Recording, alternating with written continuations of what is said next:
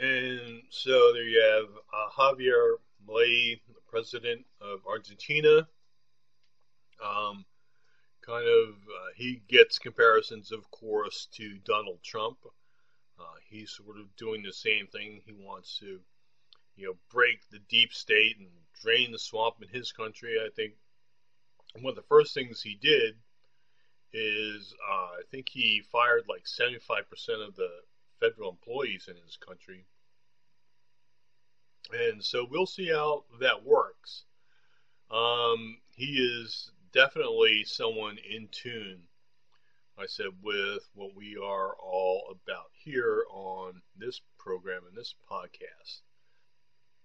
Now, I haven't talked to him or talked about him too much on this podcast, but I think that's going to change as he has more and more to say, and I think people are just going to be fascinated with him and just to see what he has to say. I mean, so far so good. I like what I hear from him, and he's just one of several.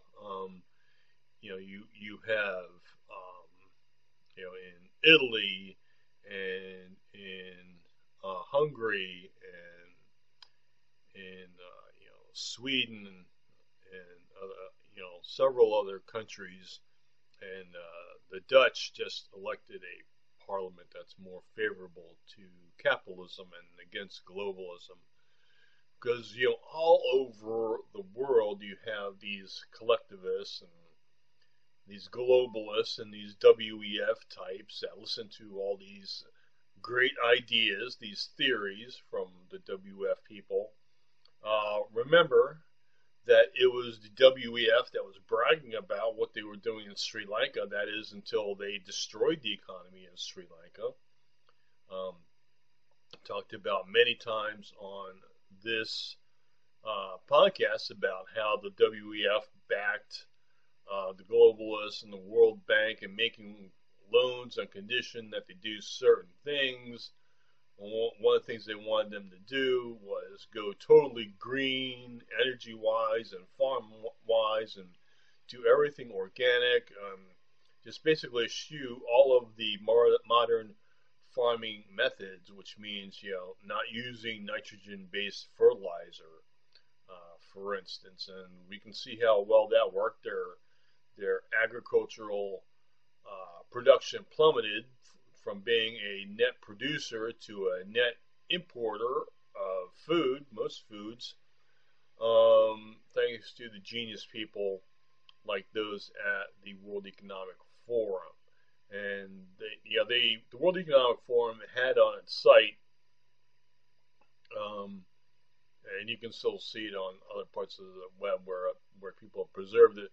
They've taken it down since then about how Sri Lanka was a great example of what they want to do, and it's like a so-called success story until it wasn't. And then as soon as it stopped being a success story and started being a disaster, well, the World Economic Forum took down any mention of what they did in Sri Lanka. So, there you go. So that proves the value of the World Economic Forum. So, I think a lot of the world seems the tide is turning against the globalist, I believe. And of course, like in a lot of places in Europe, like I mentioned, Italy, Hungary, and Scandinavia, they are, turning away from the globalist agenda and more to a more traditional, conservative or fiscally conservative agenda where they don't destroy their farms, because now they're having more demonstrations, and farmers in Germany are now the latest ones to take the streets with their tractors and basically talk about their displeasure with their country's policies, trying to basically destroy farms and the livelihood of farming, and these people have been there in their farms on their land for hundreds of years, and they're not about to leave now.